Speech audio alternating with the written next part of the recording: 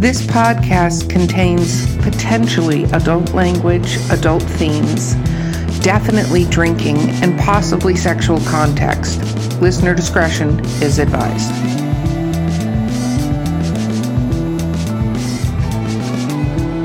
Welcome to Drinking with Authors, the Literary Briefs edition. I'm your host, Erica Lance. My co-host today is Vanessa Valiente, who actually took over pretty much hosting the last episode. I might be the co-host today. I'm still not sure on how that's working. Very sassy today. Our guest is Elmon Dean Todd of Godshard. I just like saying that. Sounds like a town. Okay, let's talk about what we are continuing to drink. I am drinking now my second one of these I found, which is Peach Mango Angry Orchard. What's Super the alcohol excited about this. I found two. It's peach. It's so nice. It's hard fruit cider instead of apple cider. Delicious. Anyway, it's Vanessa, dangerous. It is very dangerous. I'm drinking rum and coke. I am almost towards the end here, so I'll need to hydrate soon, but yes. And unfortunately, we found out on the last episode some tragic news about Elmon's beverage. What would your beverage have been, out of curiosity, if it had not been pilfered? So, Iron Maiden teamed up with a brewery in England called Robinson's, and Robinson's makes amazing beer. So they made the Trooper Ale. It's a dark ale, and that is what, and they serve it in pints, and that's one of my favorite drinks. So I would be drinking that, and I would definitely have more than one. If I Iron Maiden, the band, Iron Maiden. Yes. So the singer got together with Robinson's Brewery, and Robinson's is pretty big because, I went to a few pubs and they're like, yeah, we serve Robinson's. And I've had, they had the Trooper, which, and then there's another ale, which is a light ale called the Light Brigade, named off the failed English attempt against the Russians.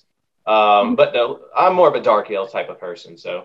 Is that like a limited edition, or is that like going to be on? Is that in their lineup? I asked because that sounds amazing. I like darker beers, so is that going to be like around for a while? Yes, it's been around for a few years now, and whether it's in the can or straight from the bottle, from the tap is the best, obviously. But yes, you can probably get it at a decent shop that sells loads of imports, because it'll say on there premium British beer or whatever. And when I went to there's a country called Isle of Man, which is between England and Ireland. They have the TT races, and they even show they have the sponsor Iron Maiden's beer, as one of the sponsors for the TT race. So I highly recommend it. Really good stuff. That's one of the few things I drink. So I really don't drink too much, but I will drink that. I try not to buy it because I would be an alcoholic if I drank it if I had it with me. Good to know. So if you would like to make Elmon an alcoholic, it's very easy. Go purchase Iron Maiden Trooper Dark Ale. Okay, somebody later is going to read this, and you're going to have some sicko fan that shows up with a bunch of beer, and you're going to be like, what is happening? Yeah, if you're a true fan of Elmon, bring him this beer to his table at the con, okay? And that's how you're gonna get cases of beer. They'd have a trouble time because most cons don't allow you to bring alcohol from the outside. So there are ways. If you ever try to bring alcohol on a cruise ship, it can be done. You are grossly underestimating the power of cosplay. Do you know what you guys are suggesting for the people out there? So technically, I'm still employed in law enforcement, and you're suggesting they smuggle. Yes, but you're not suggesting anything. We're suggesting it, and this podcast is called Drinking with Authors. Yeah, So if you would like to drink with Elmon, roughly about 5 days from now, you can figure out a way to smuggle in your cosplay Iron Maiden Trooper. We are trying to help you out here. Stop trying to unhelp us, okay? Seriously. Hey, in 5 days, they can smuggle all they want. I'll be, clear out the job. So, I've always was kind of a bit weird anyway, but they were cool about it. Law enforcement, I've worked for two agencies, the police department and the sheriff's, and they were always cool with me writing and whatever. And I mean, they go, oh yeah, feel free to tell everybody about that. So they were actually very supportive. So I can't complain. But yeah, now I'll grow my hair out really long after I leave, and I might be doing some wild cosplay at the conventions next time you see me. Oh, cool. Very cool. See, definitely you're going to need a beverage. I'm not going to lie. When I go to conventions, beverages enter with me. I'm a vendor, though, so we can get away with a lot more. Just saying. Just throwing that out there. Okay. So let's do rapid fire questions. That's what this part of the podcast is. What is your favorite book of all time? Favorite book of all time? Oh, gosh, that caught me on it. I mean, you blindsided me with that one. Well, welcome to rapid fire questions. That's what we do here. Well, I'll give you a non-rapid fire response because I'm having trouble thinking. Let's start with the one that really got me into reading and writing. Chronicles of Narnia.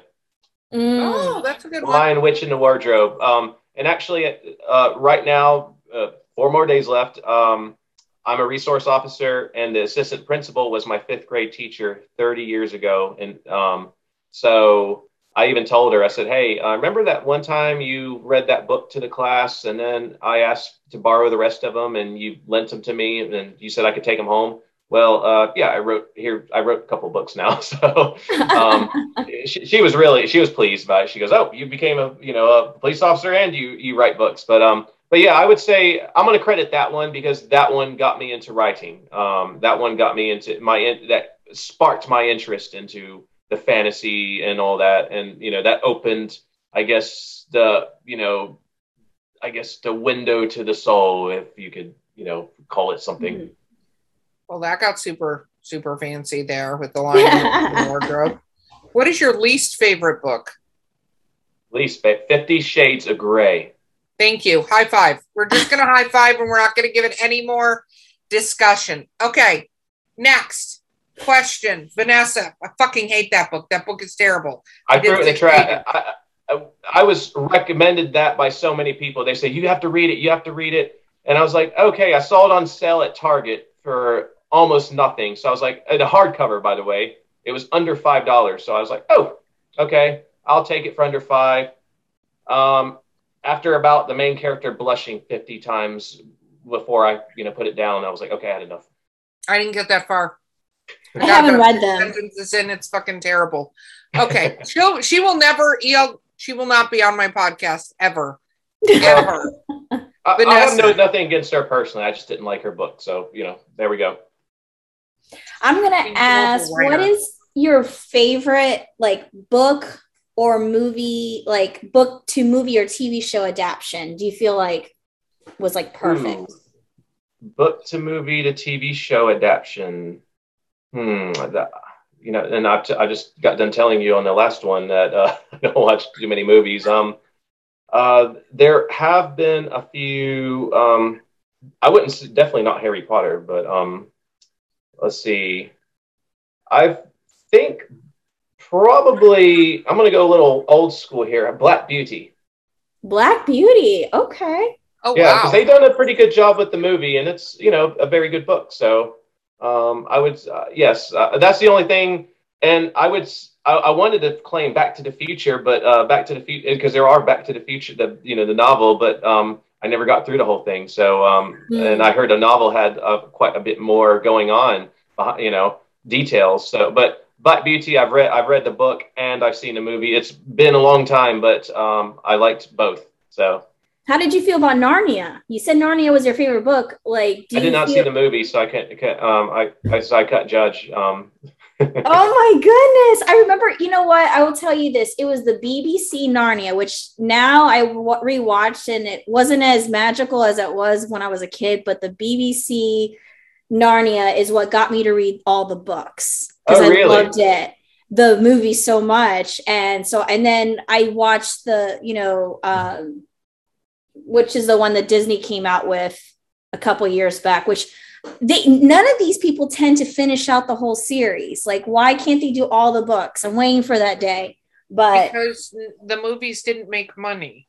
I know, but they're That so is the answer good. to any question of why they don't finish things, is the movies don't make money, so they stop doing that, or they do dumb things and miscast people so that they're too old to play Percy Jackson in the movies after a certain point. Yes. Because actors age. People forget that, but they do. They age? Are you serious? Like, I know. have no idea. Totes weird. Totes. Okay. Best fan experience. Oh, I could say a recent one. I met these two just recently, and they went and opened up a Reddit page for my book series. So I would probably say that ranks up there. And yeah, let's just say that one. I'll leave it as that since this is rapid fire.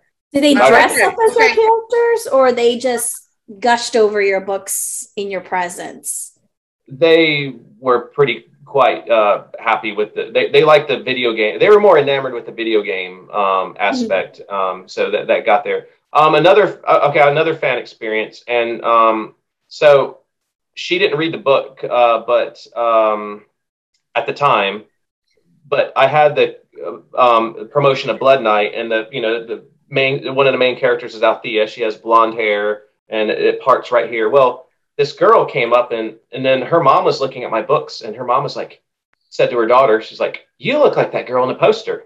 And everybody around the table says, "Oh, yeah, she kind of does." And I mean, her eye shape, she had those walnut shaped eyes, and then she had her hair parted, the same hairstyle. And, she had the same angle in her face. So I was like, "Hey, can I get a picture with you standing next to the poster?" So I did. And so I got their contact info. And what happened is her mom and dad got this armor, Althea's armor. It's like this chest plate and a cape, and her mana lance, which is the weapon I created for my series. It's called a mana lance.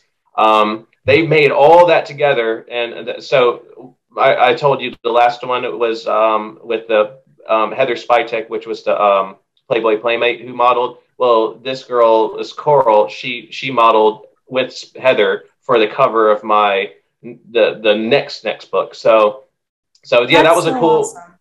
So that was cool. Yeah, they got that book. Her dad read it and was like, "Oh, yeah, let's So he started crafting that, helping get the armor pieces together. So she's going to come with me to my next convention, which is Fanboy Expo, and she's going to try to promote it dressed as Althea, one of my characters. So it's going to be. We're going to see how that goes. She's super excited. I'm all about trying new things. So it should be fun. And they'll have someone better look at than me. I mean, I figured so. Well, it's hard to beat a chicken plate now. Not gonna lie. Like that's definitely a thing. Okay, weirdest fan experience. What is the weirdest fan experience you've ever had? Haven't had any really. No, I can't say I had any weird ones yet. Nothing comes to mind. Well, so apparently Gauntlet Throne out there listening. Elmon needs you to act weird and bring beer. I like it. Both of these things. And just don't be, taking off all your clothes, having someone come up and take all their clothes off in front. I don't want them to be escorted out, I'll be like, "Hey, go for it." But well, you're not responsible for them being escorted out. So why are you worried about it? Well, I mean, if they're a fan, I worry about that. So. Mm-hmm. Okay, Vanessa, next. Ooh. What is your favorite video game? I had to fight the editor-in-chief for what was that? RP Gamer about this, but Dragon Quest XI S, I gave it one of my favorite of all times. The story, when you think you beat the game, the story goes into the third act, which surprises just about most people because, I mean, it's a long story. I would say that the characters are really memorable. And really, a lot of people discount video games, but it's the new way to tell a story because unlike movies or even seasons of, you watch your favorite seasons on Netflix or whatever, video games, you go with these characters you go on a journey with them for over 100 hours. And I mean, they have voice acting now, and they have a nice musical, like an orchestrated score. Sometimes that goes along with the really sad moments when someone dies. They're really the new form, except for being a passive audience, you bond with them more because you're an active audience. You control them. You, in some ways, you can control like certain scenes with them. So it's so you get more emotional attachment to them. So, but Dragon Quest XI. Close, also up there, Xenoblade Chronicles 1 and 2. Very, you can look at reaction videos for all three of those games I mentioned, and you'll see loads of people crying, both men and women, when they play these games. Even one was just bawling her eyes. She couldn't even continue playing. So, I mean, that's how highly I rate these games. So, and hopefully I'd hope to create the same with Godshard Chronicles. That style of storytelling. That's my ultimate goal with the video game. That actually is like the hugest compliment to see, I guess, to hear someone crying on a video game, because that means that they connected to the characters well, and they, whoever wrote the characters, wrote them in a way that made them relatable, and you could identify. They've been doing it for years. Final Fantasy X was famous for that. Xenoblade Chronicles, Dragon Quest. They've been doing it for years. It's just, I think a lot of people were unaware of that medium. But I remember everybody I talked to who played through Final Fantasy X, when they said they got to the ending, they're like, most reviews said they cried. YouTube videos, you can see the evidence out there. Is that the one with lightning?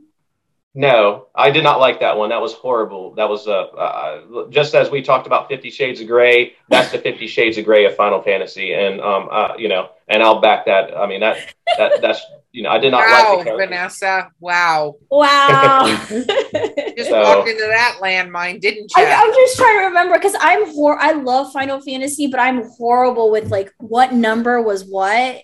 13 came out. It was over 10 years ago now, but they're up to 15 now, and they're going to make they're developing 16. But I grew up all the way. I played 1. This 1 came out in the 80s, so I started at 1, and then I started from there. So, but 10 was my favorite. Was 6, that was during they didn't have like the voice acting at the time. So, but yeah, 10 is up there, but I still like 6 better.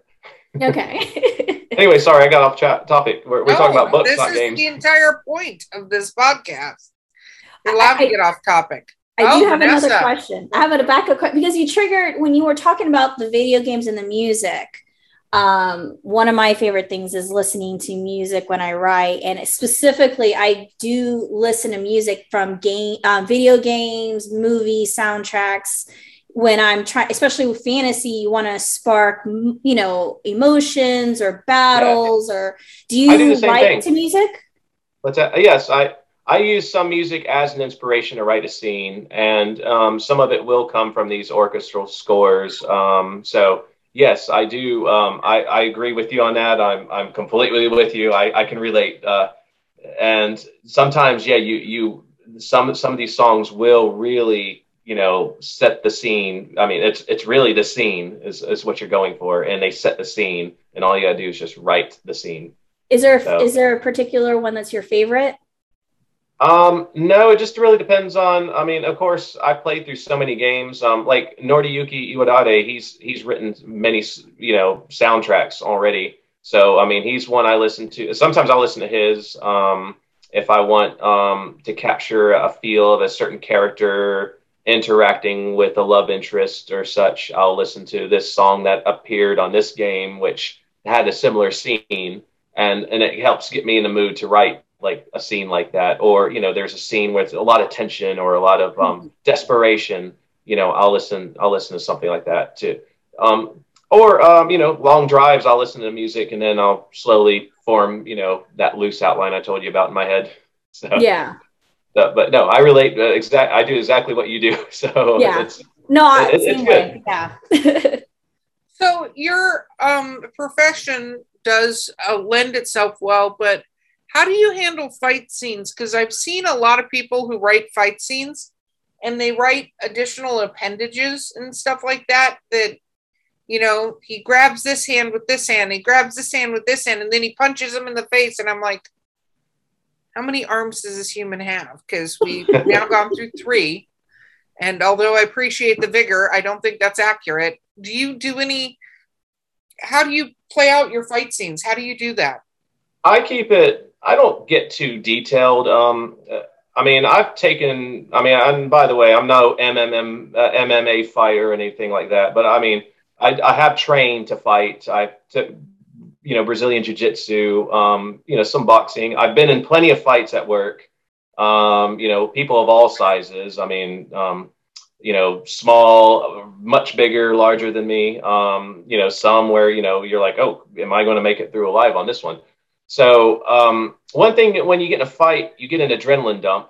So I thought I pulled like a ligament or something in my thumb when I was I hyperextended it, didn't pull it, but I hit the guy in the face because he was fighting us, and I didn't notice I injured my thumb because I accidentally hit him at a certain angle, which wasn't good for me, although it wasn't really good for his face either. But when I went to cuff his friend, who was, not very cooperative, I couldn't grab his friend, but I didn't know why. And it was because the adrenaline dump. And most of the fights I've been in, I didn't realize I was injured until afterwards. So when you get these fight scenes and people feel all this injuries and during the midst of a fight, that's half the time that's not true because you got so much adrenaline. Also, when you're fighting somebody, you have to watch out. You get tunnel vision. That means all the blood is going, your vision really dims and it gets and really in a fight, you don't want that. You want to be aware of everything, your peripheral vision, but it's really hard. And it's a natural reaction. And so I would say I try to write my fight scenes as I experience them, but, keep it in a narrative type of way that's entertaining for the audience. Because, if I write it exactly like a police reports are boring. They're just all facts. So you got to have one thing and I would say to add on to that, police reports is very detrimental to writing a novel. I've seen police officers who try to become authors, and they start writing their stuff in like a police report. And some police officers write in a lot of passive voice, like this was, he was struck by this, he was, hit by that. So that was one thing I had to retrain myself from years of police report writing, was to get back into, narrative writing or actual prose writing, where you capture your emotions or the emotions of your characters and all that. So, but yes, fighting's concerned. It does help.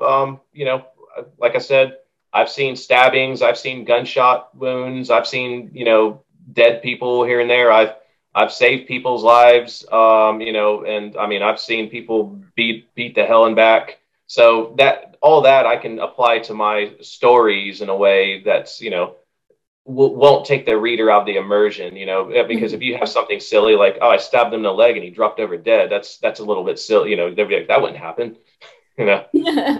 No, that makes sense. That makes sense. Did you actually answer the question I asked about how you keep additional limbs and stuff like that? How many people have been in your fight scenes? Like, if there are 5 people, how do you keep track of all 5 of the humans in the fight scene? Or elves or fairies or goblins or... Well, so far, when they had 5 people, if more than 5 people, usually my main character will also have some help. So he just focuses on the 1 or 2 he's fighting right then and there. And I don't have my character where he's just like taking on like 100 and he's just as skilled, because from what I've noticed, it doesn't matter how good you are. You get 10 people surround you in a circle, you can't see all of them. So I don't make my character like a super being. I try to make it where there's a conflict, there's a challenge. Because, the more conflict and challenge you have, the more rewarding it is for the reader when your main character overcomes these challenges. So, but do you ever act it out when you're like, have you ever been like in a room by yourself and kind of like, okay, I'm here, and you're just trying to like sort of, I've heard writers do this like in front of mirrors, just to kind of play it out and be like, okay, this arm is over here, this is over here. Like, do you do anything like that? No, I don't mess around too much. Like I said, I don't get too dragged into the details. My fight scenes are, I try to keep it quick and, basically entertaining, but moving on to the next point. So I don't have, like, to answer your question, I don't have all the appendages as left hand in this or as right, unless it's really necessary to, the actual scene, like, so, my main character, he's left-handed. So I might mention, if his left hand gets injured, he can't, obviously he's have to use his offhand for his, to use a sword, I'll mention that, but I don't, keep track of all, the steps involved with that, because you can get too technical and you can get too boring, if that doesn't make sense. Or at least in my opinion. I mean, some people could pull it off. Every writer's different. So if you can pull it off, by all means, keep doing it.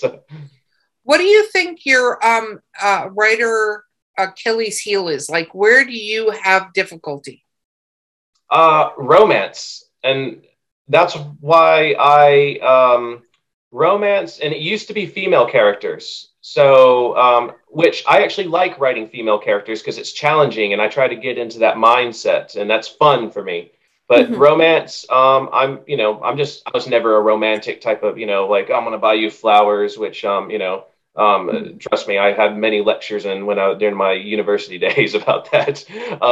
You're not very sensitive at all, or you don't do this, and you're not very thoughtful. Well, I mean, I just, not that kind of person. I'm more like, a mission orientated sort of chap, So, romance, that's why when, so God Shard series is for, we take on other authors. I love if another author comes to write for my series. I don't want to be the only storyteller. I want it to be a shared world.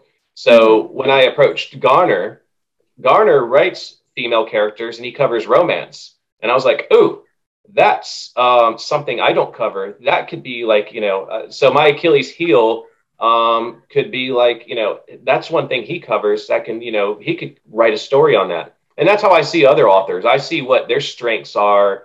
I don't ever look at another author and to me, it's like a pissing contest, like, oh, well, I'm better than you at this. I don't think like that. I think like, oh, what's this one good at? Because I might want to collaborate with them, Like, no, I think that's actually pretty cool, especially when you're in a collaborative situation where if it's your weakness, you find to work with other people that you mesh well, who are stronger in that area, so that your world is very versatile and it has all these different components. So that's actually a cool way of looking at it. Is your weakness will be like, okay, no problem. I'll just find someone who can do that. Exactly. And my latest upcoming book, Blood Knight, I'm actually tackling more scenes with Althea because it has her point of view. And I'm really covering her stuff and also covering more of the romance, trying to. But those are really challenging for me to write. But once again, I mean, it's fun. And I like a challenge. But yeah, when it comes to other authors, I always look for stuff that, hey, what can you do? What are you good at writing? Like, for example, you cover like the serial killers and stuff like that. Like, that's something I could never do. So I always have like, I always see other authors as like, oh, potential collaboration, or let me pick your brain, how do you do this? So it's, and I think that's really how, I mean, this is all, if you think you know everything about writing, you're not going to, you have reached a peak. You're not getting better. You've plateaued. As long as you feel like you can learn something new, which you're in constant state of learning, you're going to get better. And I think that's, how any artist should be, whether you draw, paint, or write. No, I think that's a really good perspective to have, because I think that if, there are things that I think each of us as authors or just creatives, I'm going to say the word creative, do really, really well. And I think if you can't recognize that you don't do that very well, like I'm very well aware of the fact that I never wanted to have a world building book ever in the entire world. I don't care if I have a fantasy idea or sci-fi idea. If it involves me having to keep track of a stupid freaking book and stuff, nope, zero interest in moving forward with that. I know I will be terrible at it. I do not want to do it. But I think that when you can find your strengths and as an author and lean on those, and also know when somebody else can help you and reach out to those people and go, I like this style, because romance is also very subjective to the person reading it. And fantasy romance, in a way, is very different than say, modern day sweet home romance, you know what I mean? Yes. Where the entire book needs to be a romantic swirl of something. So it's very subjective, and some people want to read that, and some people are like, okay, skip to the end, got it, you got her flowers, moving on, you know, like, so I think that's very smart. Okay, Vanessa, I'm giving you the final question. Oh gosh, no pressure. Yeah, I know. I can tell by the amount of rum and coke you've had that it's not sitting on the top of your brain. I appreciate you, though, very much. Not one of Vanessa's strengths, not as an author, but as a co-host. I like putting her on the last question because it totally messes her up, because I can tell she's like, I'm just enraptured in what people are saying. Whatever. Okay. I'm gonna ask, do you use any special programs when you write? I personally like writing in Scrivener. I think that also goes because it's great for housing my world building notes, Erica. I hate Scrivener, but moving on. Do you handwrite, or do you use Scrivener, or you only use Word, or what's your method of writing? Well, that's a good question, because I've heard loads of people use Scrivener, and I guess I'm just old-fashioned. But so I'm left-handed, so if I prefer writing, but I smear the page, and my handwriting, half the time when I make notes, I can't read it afterwards. So and I do that in police work all the time. I like try to take a report, and it's like, okay, what was the description of that subject again? By the way, I say this now because I'm leaving. So if any of my supervisors saw this, or they'll probably laugh anyway, because I usually admitted such silly things. But I use Word, and one thing, the reason being is because, and even with Word, I don't like it when it's nice when it catches a spelling or a grammar error, but sometimes when you want it intentional, that gets annoying when you see those, red or blue lines on the screen, which Word does. But no, I just prefer doing it in Word. I've got used to writing, and, I know some people write better when they write pen and paper. And I get it. I do too. I just can't write very well. So that's why I use Word. And Scrivener, I just haven't played with it yet. I suppose if I played with it one day, and I call that like. You don't want to build a world book. Don't bother. It's a lot of effort. Not that Scrivener is bad, but if you do not want to save all of the things and go through the minutia of creating character cards and all of that stuff, like if that is not your jam, nope. Scrivener is not the tool for you.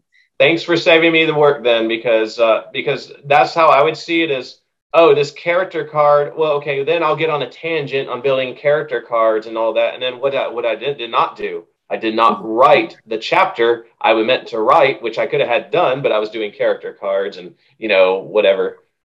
Well, Scrivener, don't be offended. I think you're fantastic for certain authors. But I will tell you, since you are using Word, I was the same way, because especially with fantasy, you have a lot of unique words. If you just add it, right-click it, and add it to the dictionary, it won't do the squiggly lines anymore.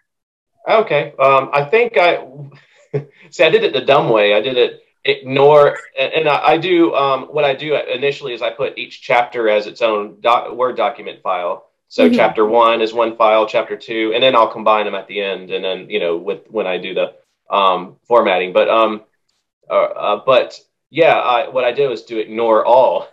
Oh, but the problem is, if you ignore all and then you exit out of it and then you reopen it, it populates them back up. So what I would do is, especially when you have unique names. Oh my goodness, we're giving word lessons. I'm just helping you out. Wrapping up the podcast, nobody's like, this is the crescendo, is a word lesson from Vanessa. Okay, for my fantasy writers out there, if you're tired of those damn squiggly lines, you add it to your dictionary and you won't see those suckers do that anymore. Next time. I just, you know what? It's as simple as it sounds, and probably some people will be like, why didn't you think of that? Or you didn't know that? Well, I was cheap back then. I just purchased Word within the last, past year. So, I was using like even something cheap. I think, what was that? What's the other one you can download for free or whatever? I think it's like a Notepad.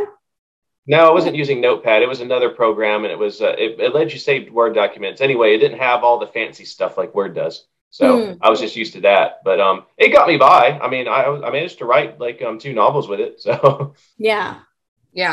Okay. Are you done with your word lesson for the day there? I'm done, Erica. Sorry, I disappointed you, but I was hoping for a really epic question, and what I got was a lesson in how to use Microsoft Word, which does not help my buzz at all from my peach mango. So anyway.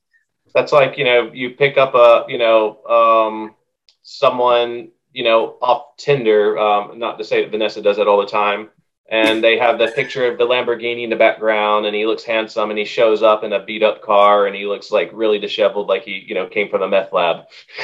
I love that somehow this equaled the Tinder analogy for Vanessa. That was awesome. Now that's an ending to this podcast that I appreciate. That's because I saw her on Tinder. I'm just kidding. Wow. Okay, nobody go on Tinder looking for Vanessa and start swiping. Okay, we're not doing that. She's on there, just don't do it. It's creepy and weird. Oh, I didn't know that. That was a joke. I didn't know she was on there. Okay, I'm mostly kidding. I'm not kidding at all. It's fine. Don't go on there. Okay, but let's tell people how to find your books. Okay, so you can go on Amazon, just search Godshard, which is one word, by the way, GODSHARD, or you can do godshard.com, and it'll have the links on the, you click on the books and they'll take you right to the page. Or if you want a signed copy, you can always contact, and I believe we have it even on an eBay shop too, so I'd have to check on that because I haven't checked on that in a while. I've been too busy writing. And obviously look for at conventions and stuff, because he would love to sign books if you come up to the booth, most especially bringing him Trooper by Iron Maiden English Beer. Go ahead, find it somewhere. Yeah. And if you cosplay as one of his characters. I'm just saying he probably will give you a free book if you cosplay as the character and show up at his booth. I'm not gonna lie. I'm throwing that out there for you. Anyway, okay. He's like, okay. Now you have to tell us if anyone smuggles in beer for you, and especially if it's in a unique way, you'll have to keep us updated on that. I'll tell you some interesting stories too once we get. I've had some interesting other stories, not pertaining to my booth at these conventions, but nothing. But I don't know if I'm going to do well. I actually have given away free books. If like some middle school kid, one middle school kid, he picked it up. He really wanted it. He asked his mother, says, "Can I have this? Can we get it?" She's like, "No." Well, I remember being in middle school. I wanted books and I couldn't afford them, so I was like, here you go. And that's the thing. Not to say I encourage shoplifting, but if someone ever stole someone found a discussion about pirating my books. So somebody wanted Dark Pariah. That was the one I wrote after Curse Night. They were talking about how to get it downloaded for free, and they say, "You need to stop this." And I said, "No, let them do it. They want to steal my book to read it. Let them steal my book and read it, and pass the word around. Spread the word. That's all I care about. Yeah, I don't mind." So do not steal his book and read it. Download the book, pay for it. Believe it or not, creatives need to be supported for their artwork. Yes, it does help. But I'm not going to go after you with a shotgun or whatever, all that. So please don't. That's probably frowned upon. Okay, this has been Drinking with Authors, the Literary Briefs edition. I'm your host, Erica Lance. My co-host has been the amazing and fantastic Vanessa Valiente, and our guest has been the magical Elmon Todd, and we will see you guys next time. All right, thank you for having me, and once again, do not go on Tinder looking for Vanessa.